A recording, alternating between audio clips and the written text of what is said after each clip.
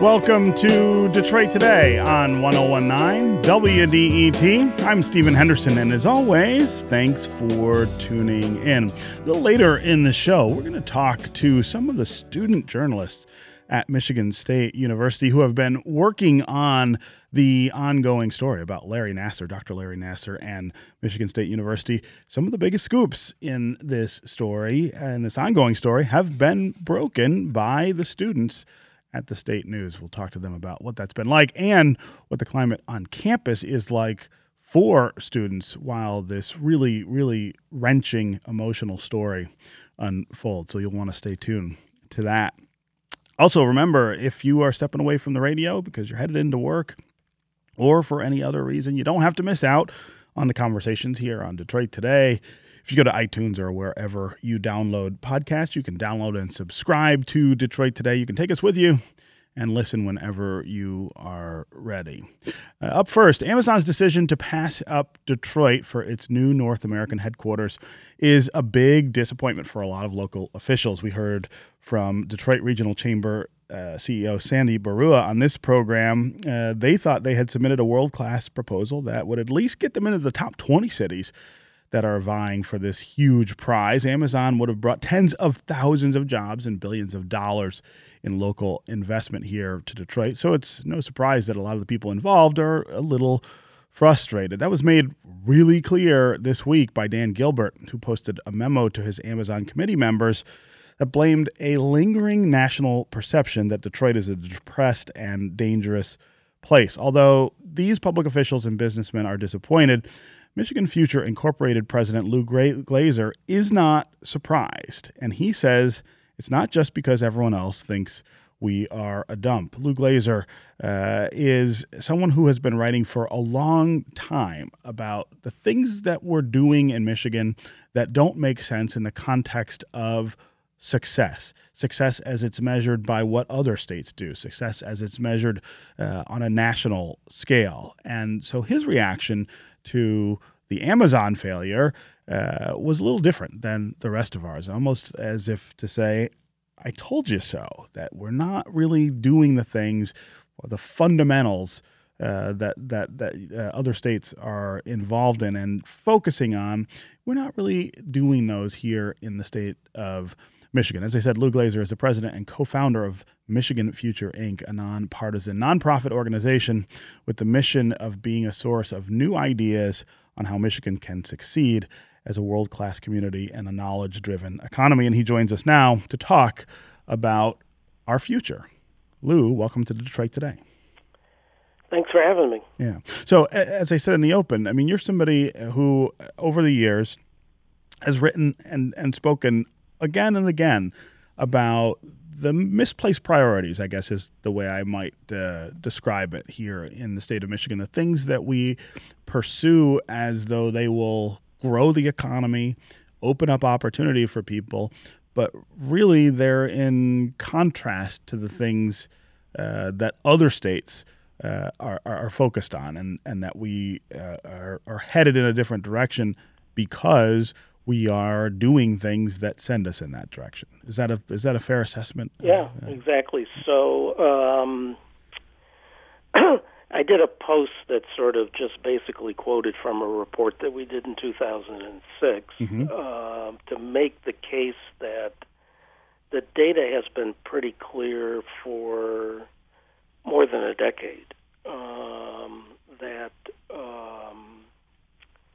that the economy, as it has shifted away from being factory-driven to being knowledge-driven, that the places that are succeeding have been pursuing a strategy that basically has two key components. The first is increased education attainment. If you look at what Amazon made a priority of in their RFP, it was concentrated talent, where talent is described or defined by basically by adults with a 4-year degree or more. That is by far the single best predictor of whether a state is prosperous or not, and even more importantly, whether a metropolitan area is prosperous or not. Yeah. So it's not an accident that every one of the 20 that made the final list, other than Miami, were more college educated than Metro Detroit. Yeah. So that's strategy one. Strategy two is, and Amazon made a big deal about this as well, is what we call placemaking. It's creating places where mobile talent wants to live and work, particularly young mobile talent. And at the top of the list of those sort of services and amenities that others are investing in is a high-quality regional transit system, of which Detroit has been awful on for 40 years. So if you look at those two things, sort of education, attainment, and placemaking, that's why it wasn't a surprise to us. Yeah. And in that 2006 report, we basically said, if Michigan's policy does not move away from sort of low taxes as the answer to everything and move towards a public investment strategy in education and placemaking infrastructure, whatever you want to call it, we are not going to be competitive in the growing knowledge economy. This is just sort of a proof point in that overall sort of problem that Michigan continues to have. Yeah. You've also, in the past, written a lot about other states who get this right, particularly other states in the Midwest. And Minneapolis or Minnesota is one of the places that you look to pretty frequently for models. Right. So in the Great Lakes, in terms of state prosperity, all the metrics that matter, sort of per capita income, wages and benefits per capita, the proportion of adults who work, college attainment, you name it, Minnesota is simply way above everybody else, and they are the highest tax state in the Great Lakes. Yeah. And what makes it what they've done is that they've used that extra tax revenue to make the public investments that matter. They were one of the early pioneers in early childhood education, so their birth through college system is much better funded than us. They have made a priority around placemaking, sort of revenue sharing for local governments, transportation. I mean, all this stuff that we think matters most and that Amazon thought mattered most, they've been investing in. We've been disinvesting in. At the regional level, in addition to Metro Minneapolis, and if you look at the data from the Amazon submissions, the region in the Great Lakes that is doing the best after Metro Minneapolis is Chicago. And Chicago is sort of, I would argue, example A of a place that has made all sorts of investments in being an attractive place for mobile talent. And so it's no surprise that somebody told me at Michigan State a while ago that the largest concentration of recent MSU graduates are in 2 zip codes in Chicago. Mm-hmm. That's not an accident. Right. To also talk about this tension in the narrative that we have about how to grow, the state of Michigan, how to grow Detroit, this tension between the idea that tax cuts grow the economy and the idea that taxes and what you do with them help grow the economy. And you referenced that a few times. Yeah. And when we think about some of the problems we face here in Michigan, I mean, that plays out in really dramatic fashion. Think about our roads, for instance, right? Worst in the Midwest by far, maybe worst in the nation. And we pay less per capita to take care of those roads than other states. Our schools sliding down the rankings, both K-12 and higher ed, and we have not been keeping pace with other states in the way they invest in education. But if a politician comes out and says, "I want to raise taxes, and this is what I would want to do with it," the chances of that politician winning seem to go way down, even though we live with the consequences of that sort of frugal approach. It's hard to get people to think about, well, I'm going to pay taxes for this, but things are going to get better as a result. Right. So do the politics first, which I'm not an expert at, but like everybody else, I've got an opinion. Sure. Politicians clearly believe it's true what you just said, which is that they lose elections if they tell people they're going to raise taxes. But I would argue that we have not had that debate because no one has run on the alternative agenda in either party for a couple of decades. Uh-huh. So my basic belief is, and there's, you can talk to people who do polling. I think the polling shows that there actually is public support for paying higher taxes for better schools and better roads in particular. But no one runs on it. So part of what we've been trying to do and have been trying to get more aggressive about in the last year or so as we put out our first policy agenda is trying to see if we can get candidates in both parties to run on that alternative to the low-cost places or the places with the best economy. It's factually not true, but it tends to be the dominant narrative kind of thing. Here's a pretty interesting. The Citizens Research Council recently did a report on this very topic, and what they found is that in 1983, so 83 is a period in which Michigan's factory-based economy made us one of the most prosperous states. Our state and local taxes per capita were 11% above the national average. In 2013, the last year in which there's apples-to-apples data available, Michigan's state and local taxes combined were 11% below the national average, and we had gone from a high prosperity state to a low prosperity state.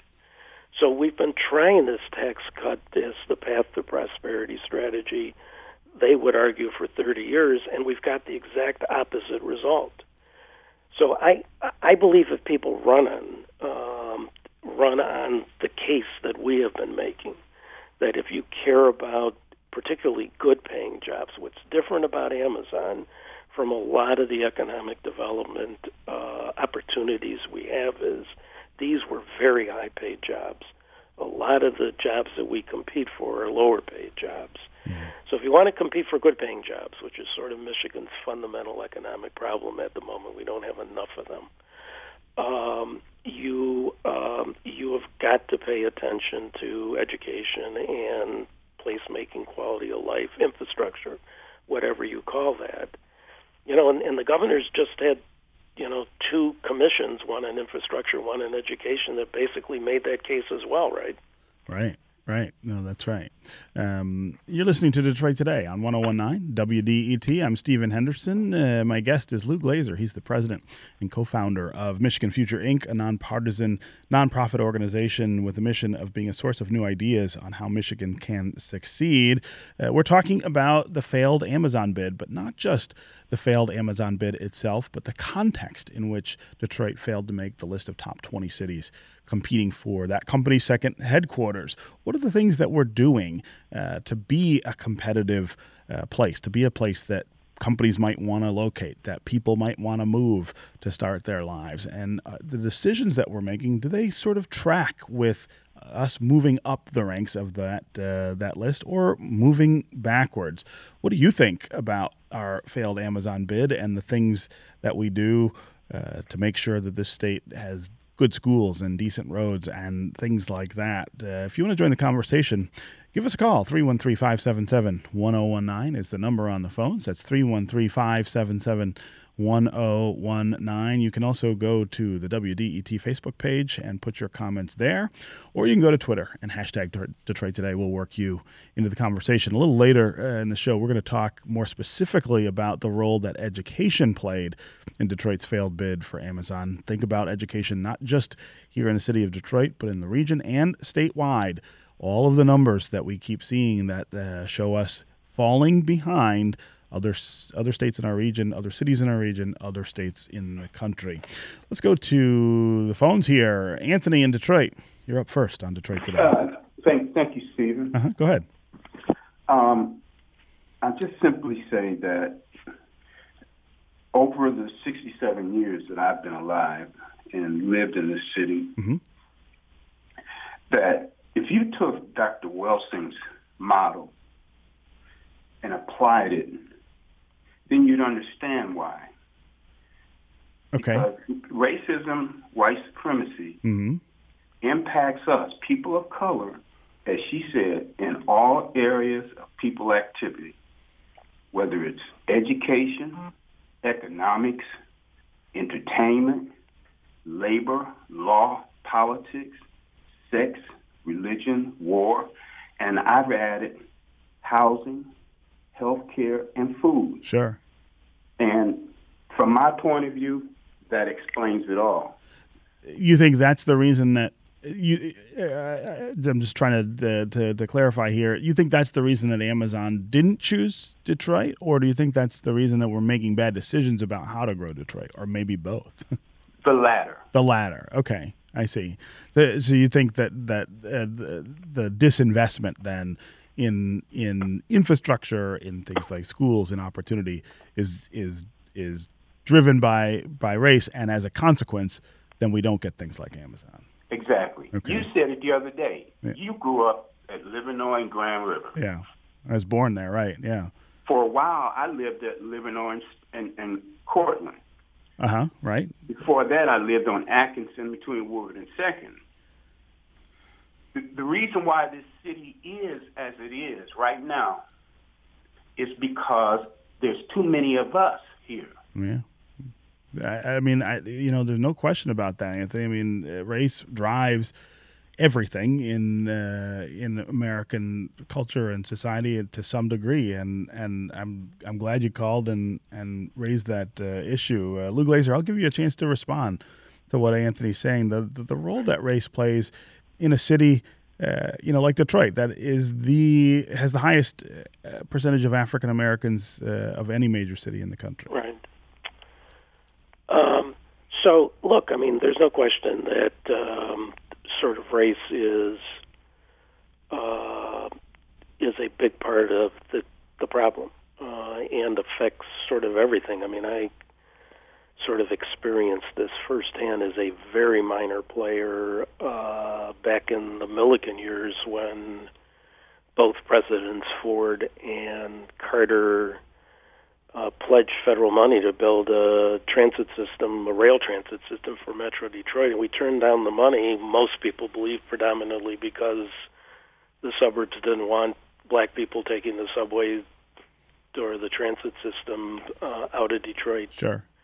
So there's no question about that, but I will say that if you look at the list of 20 that Amazon chosen, there are a lot of cities, Chicago certainly being one of them, that have really deep racial problems as well. Right. And have been able to overcome it to make the kind of public investments that we're talking about. So it is a big problem in Metro Detroit, and it's a big barrier that we've got to figure out a way to overcome, but other places have overcome it. Yeah. So I don't want to use that as the only explanation for why we're doing the wrong stuff.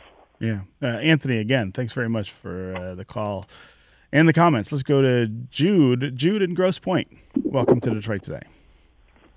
Good morning. Thanks. Hey. I have two things. One is when I graduated, I grew up in Grosse Pointe. When I graduated from Michigan, I moved to Chicago. I lived there for 35 years. And I can tell you that, within a 4-block radius of where I was, the density of Michigan people was huge. Chicago, and it was all downtown. Yeah. Yep. And then when we, matured and we had a family, we moved to the suburbs, but we always used the public transit system for our Friday, Saturday activities to go downtown. It was just easy. Mm-hmm. So I know what you mean by that.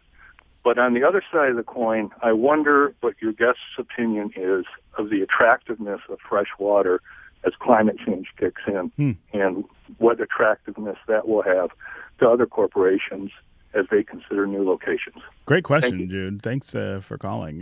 Lou Glazer, go ahead and answer that. Although my guess is Chicago can make that case as well as we can. Well, that's right. I mean, they have every right to the Great Lakes as we do, right? So the answer is I don't know. Obviously, global warming is a reality, and the consequences of it we're going to be dealing with it. But how it's going to affect location decisions, I don't know. The only thing I will say is that if you have great natural resources and you have low education attainment, they're not coming. Right. The asset that matters most is talent. And, so this is what's different about economic development from when I started working on this in the late 70s and today, which is in the late 70s, I think it was accurate that people move to where the jobs are. Increasingly now, companies are moving to where talent is. So being an attractive place for talent actually is more important than being an attractive place for companies. Huh. And that we do not understand. Right. And we've got a whole sort of strategy that's based on what companies are looking for is low taxes and low regulation, all the rest of that stuff. And that's been driving our policy, and it's simply the wrong policy for a 21st century. I want to say one other thing quickly. We've been talking about sort of the sort of state policy and how Michigan's been on the wrong track. I don't want to let the region off the hook. Mm-hmm. Regions matter. So, and Metro Detroit as a region has also been pursuing the wrong agenda. And I think Dan Gilbert, to some degree, in his statement yesterday, spoke to that. We simply have a region that does not understand that a vibrant central city is the asset that matters most. Right. To young talent, and that economies are regional. We need strong cities and strong suburbs, and at the moment, one can make an argument that we don't have either. We don't have either, right? And that's a policy choice. Yeah. At the regional level, not at the state level. Right. Okay, Lou Glazer, president and co-founder of Michigan Future, Inc. Thanks very much for being here with us on Detroit Today. My pleasure. Up next, we're going to talk about the role education played in Detroit's failed Amazon bid. We want to continue to hear from you as well. What do you think we are doing right as a region? What do you think we're doing wrong? What are some of the things that drove Amazon to say we're not even in the top 20 of places that we would think about going? Stay with us, and stay with us on the phones. 313-577-1019 is the number. Jason in Dearborn, Gina in Detroit, stay with us. We'll get to you next.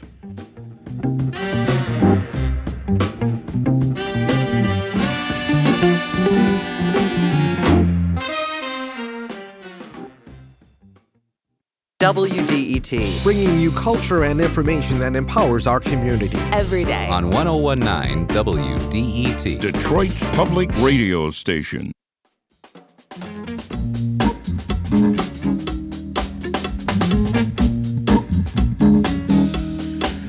You're listening to Detroit Today on 101.9 WDET. I'm Stephen Henderson. And as always, thanks for tuning in. There are a lot of shortcomings this region could point to when we talk about disinterest from a mega corporation like Amazon, shoddy transportation, crumbling infrastructure, segregation.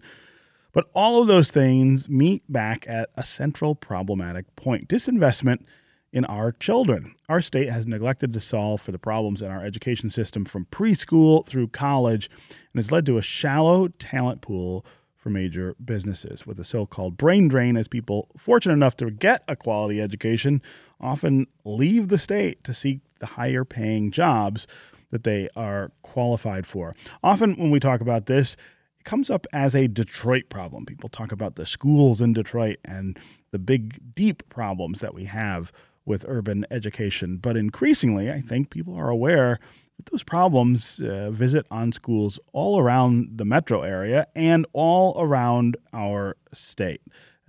We have been sliding down the ranks in terms of education and in comparison to other states for several years now. And one of the things that probably drove Amazon's decision to look elsewhere for a place to put its second headquarters is that disinvestment that we have in education. Here to talk more about that is Brian Gutman. He's the Director of Public Engagement at the Education Trust Midwest. Brian, welcome to Detroit Today. Thanks for having me. Also here is Erin Einhorn. She's the editor of Chalkbeat Detroit and Education News magazine. Erin, welcome to Detroit Today. Thanks for having me. Yeah. So let's start with just your assessments of the role that education played in this decision. Was it a big part? Was it a small part? I mean, we have a lot of deficits around here. Picking one out sometimes is difficult. But talk about the things that Amazon might have noticed about Detroit and Metro Detroit that would have said, we're going to look somewhere else. Go ahead, Brian. Well, what we've heard is that workforce and talent really was a huge part of this decision, and I think you really hit the nail on the head. We have major problems preschool through college in our state, in our region, and we can see that where we're 41st nationally for all students in 4th grade reading, where we are 38th nationally for 8th grade math, where 65% of our 11th graders last year weren't considered career and college ready on the SAT as they were leaving 11th grade. That's almost 70,000 students. Wow. And that translates up.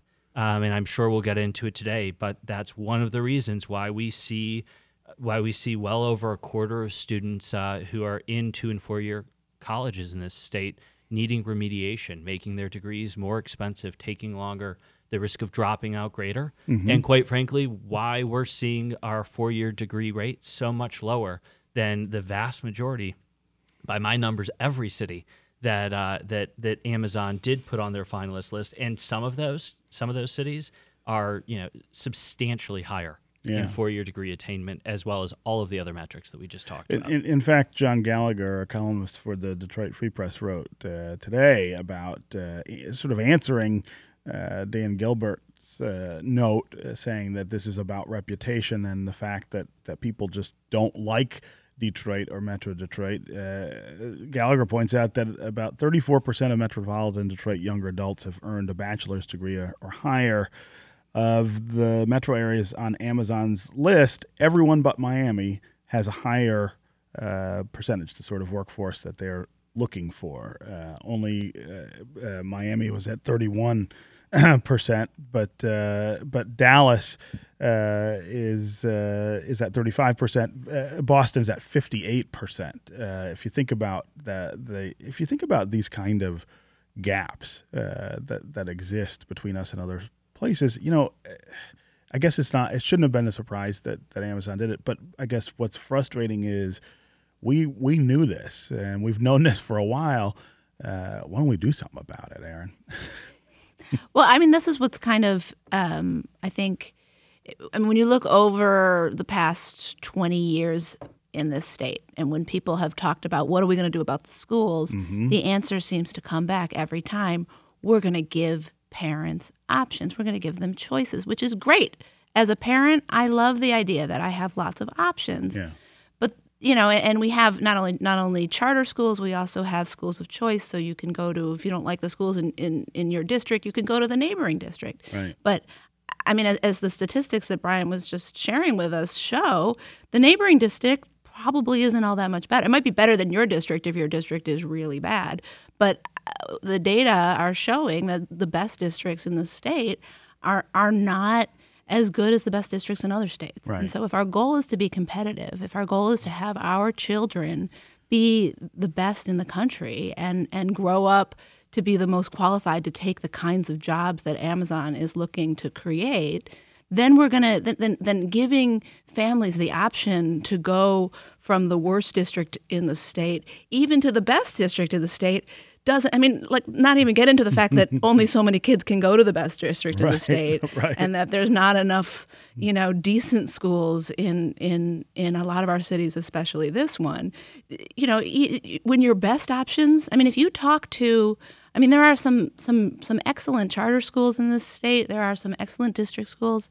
But one thing I notice is that when I talk to school leaders, regardless of what kind of school it is, charter or district or suburban, they all tell me the same thing, which is that they don't have the resources to do their job as well as they would like to do it. And that is the one thing that is universal, every kind of school in this state. Yeah. I mean, there is this sort of understanding, I guess, among educators that they are asked to do, quote unquote, more with less. One of the most, I think, obnoxious phrases that ever gets uttered. It never works that way. You do less with less.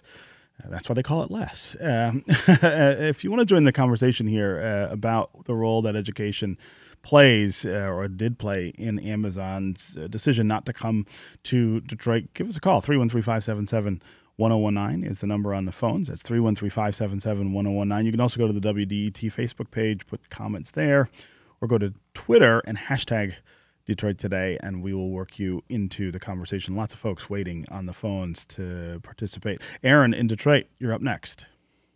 Good morning. Hey, go ahead. Listen, I really was hopeful and wishing that Amazon would have chosen Detroit, but I really knew better.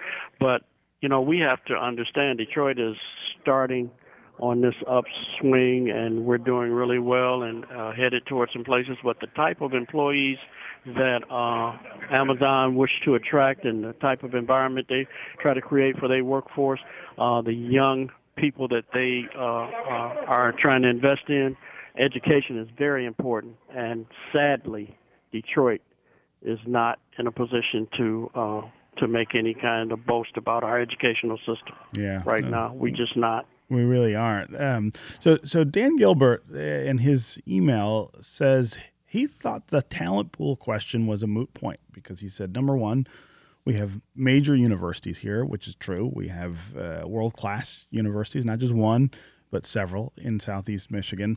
But he also said that companies like Amazon are attractors for new talent. And so if they had come here, people would have come because they were here. So is that a good argument for saying maybe we're thinking too much about education? And if we could land a big fish like Amazon, we would be fine? I think we have to be careful about getting too caught up in the ordering of these things. I don't dispute that there's, I'm sure, some truth to that. What we've heard from others very involved in the process is that talent was the biggest reason why Amazon didn't come here.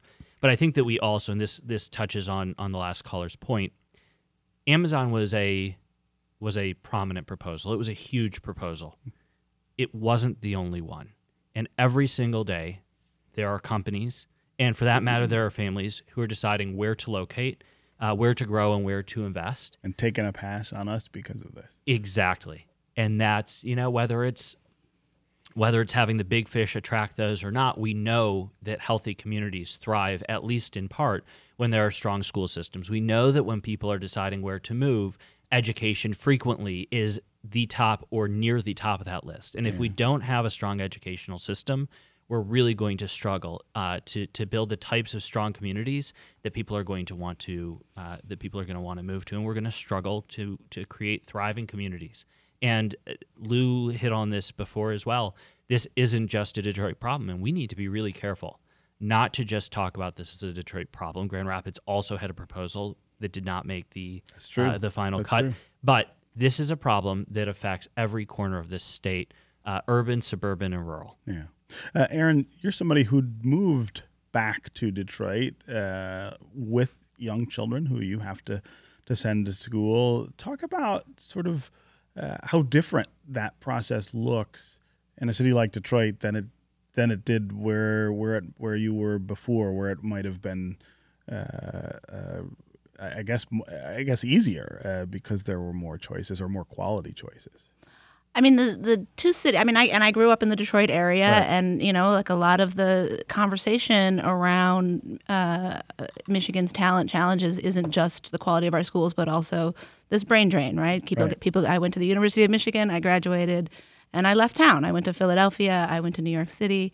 Now, if I had had children in those cities, my children were born in New York, but, there are, it can be difficult in some of those cities as well to try to find quality options. New York City has significantly more quality options, but significantly more people trying to get into them. And so there's, it's a very sort of complicated process. And I'm not saying that, that's necessarily better, but, I know that, Newark it isn't on the Amazon finalist list because of the Newark schools, but it's that region. There's a lot of people. When people choose where they're going to go live, and so this is that sort of in response to that Dan Gilbert argument where people will go where they want to go. Well, there's a lot of reasons, and if Amazon offers you a great job, and you're like, yeah, but if you're a really talented person, you've got a lot of options. You've got a lot of choices. And if your best friend has a job in San Francisco, well, that might look better. If your family is in, Austin, you might want to go there. So people choose. And I came back to Detroit because my family's here and because, Detroit's fantastic and I love Detroit. And there's, it was a great decision for me. But I didn't come back here for a job. Right. Right. And you didn't come back here because there was something sort of, there was momentum around the idea of schools getting better or opportunities certainly opening up. Did not come here for the schools my children. I mean, people come back despite that. I was in the same position 10 years ago, having to think through the idea of coming back to Michigan and coming back to Detroit from a place where, and let's be honest, every urban district has tremendous challenges. I lived in Baltimore. My kids started school in Baltimore, but I had far more quality choices to look at and choose from than I do here. Even now as they're much older. Again, 313-577-1019 is the number on the phones to join the conversation. I'm talking with Brian Gutman. He's the Director of Public Engagement at the Education Trust Midwest. Also here is Aaron Einhorn, an editor at Chalkbeat Detroit and Education News Magazine. We're talking about the role that education might have played, talent, and Amazon's decision not to locate its second headquarters here in the city of Detroit. You can also go to the WDET Facebook page and put comments there, or go to Twitter and hashtag Detroit Today. We'll work you into the conversation. Let's go to Gene in Detroit. Gene, welcome to Detroit Today. Good morning, Stephen. Hey, Gene. Your guests were quite right. It's a combination of factors. Not only that this is the most segregated, most poverty-stricken, most violent big city in the country, but that it has the poorest roads. The education system has been ravaged by the state in Detroit for a number of years, and the charter schools are really no better. And how the people who were drafting the Amazon proposal could have seen beyond that. They weren't looking at it how people from outside look at it. When you look at the so-called development and the rebirth in Detroit, it covers an area of less than 6% of the entire city. It's asymmetrical, it's contrived, and it should be obvious to anyone that's in combination with the other factors is not going to be the way to go forward. Yeah. Gene, I really appreciate the call and the comments there. I'm curious about the policy discussion around this question, the talent question, the education question. It comes up in Lansing frequently. It never seems to get beyond a certain point. But there are some things that I guess I would say are maybe lurking in the background of that discussion that seem like if we could put them into place, it might start to move the needle. Brian, talk about what some of those things are. Yeah, this is absolutely a perennial problem. The reality is when you're, on whatever the factor, bottom 10 in the nation, at least 40 other states are doing something differently. At least 40 other states are doing something better. And I think one of the overarching challenges in Michigan is that far too often we're quick to make excuses. Far too often we're quick to look inward rather than outward. And we really have to get out of that habit of saying, well, that state that's doing far, far better than us has a slightly different structure, right, and therefore their solutions can never work here. Right. And this happens all the time, and you can pick your state. And we really need to get our heads out of the sand and look around and say, what is best practice? We didn't go from a middle-performing state in 2003, 2002 to a bottom 10 state now because we know so much about educational improvement. We're really struggling with this in a big way. There have been a few policies where they have been important steps forward, but on every single one of those, we're here 5 years, 6 years, 7 years after they were adopted. We're still struggling to implement them at least equitably across the state. Yeah. And we seem to debate these topics year in and year out. And we do see this constant churn, even with positive policy developments, even where we are on occasion following the best practices of leading education states, we seem to be stuck in the debate about it. We seem to be unable to just say, this is an important improvement. Let's focus on how we implement it well and move forward. Yeah, no, we switch up a lot and get frustrated with things, move on. Aaron, Chalkbeat covers education around the country in a number of different places.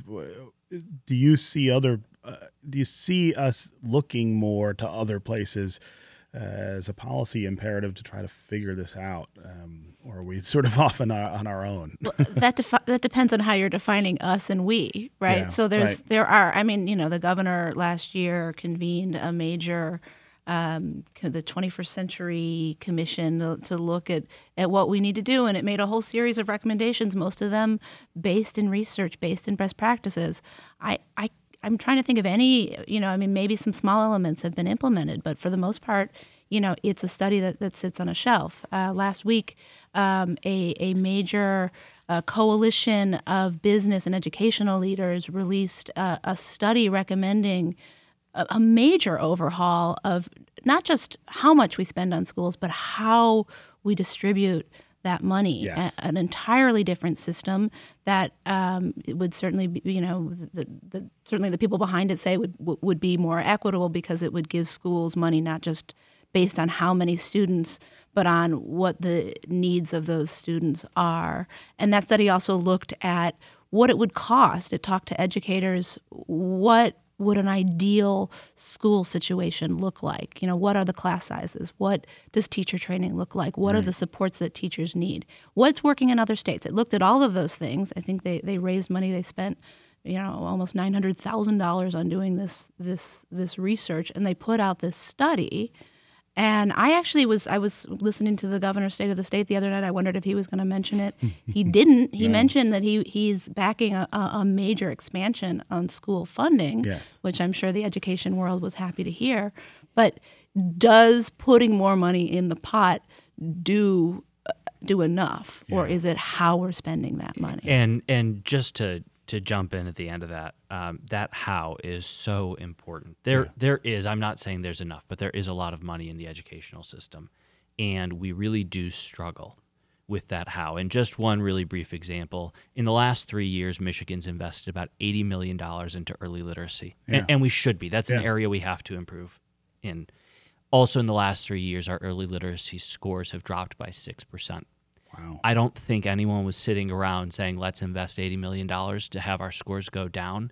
We need to be taking a really close look at how we're spending. Why is it not working? Why is it not working? And then actually improve where we're putting that money. Okay. Brian Gutman, Public Engagement Director for the Education Trust Midwest, and Aaron Einhorn, Editor of Chalkbeat Detroit. Thanks for being here on Detroit Today. Thanks for having us. Thank you. Up next, we're going to talk about how students at MSU are reacting to their school's handling of the Nassar scandal. Stay with us on Detroit Today.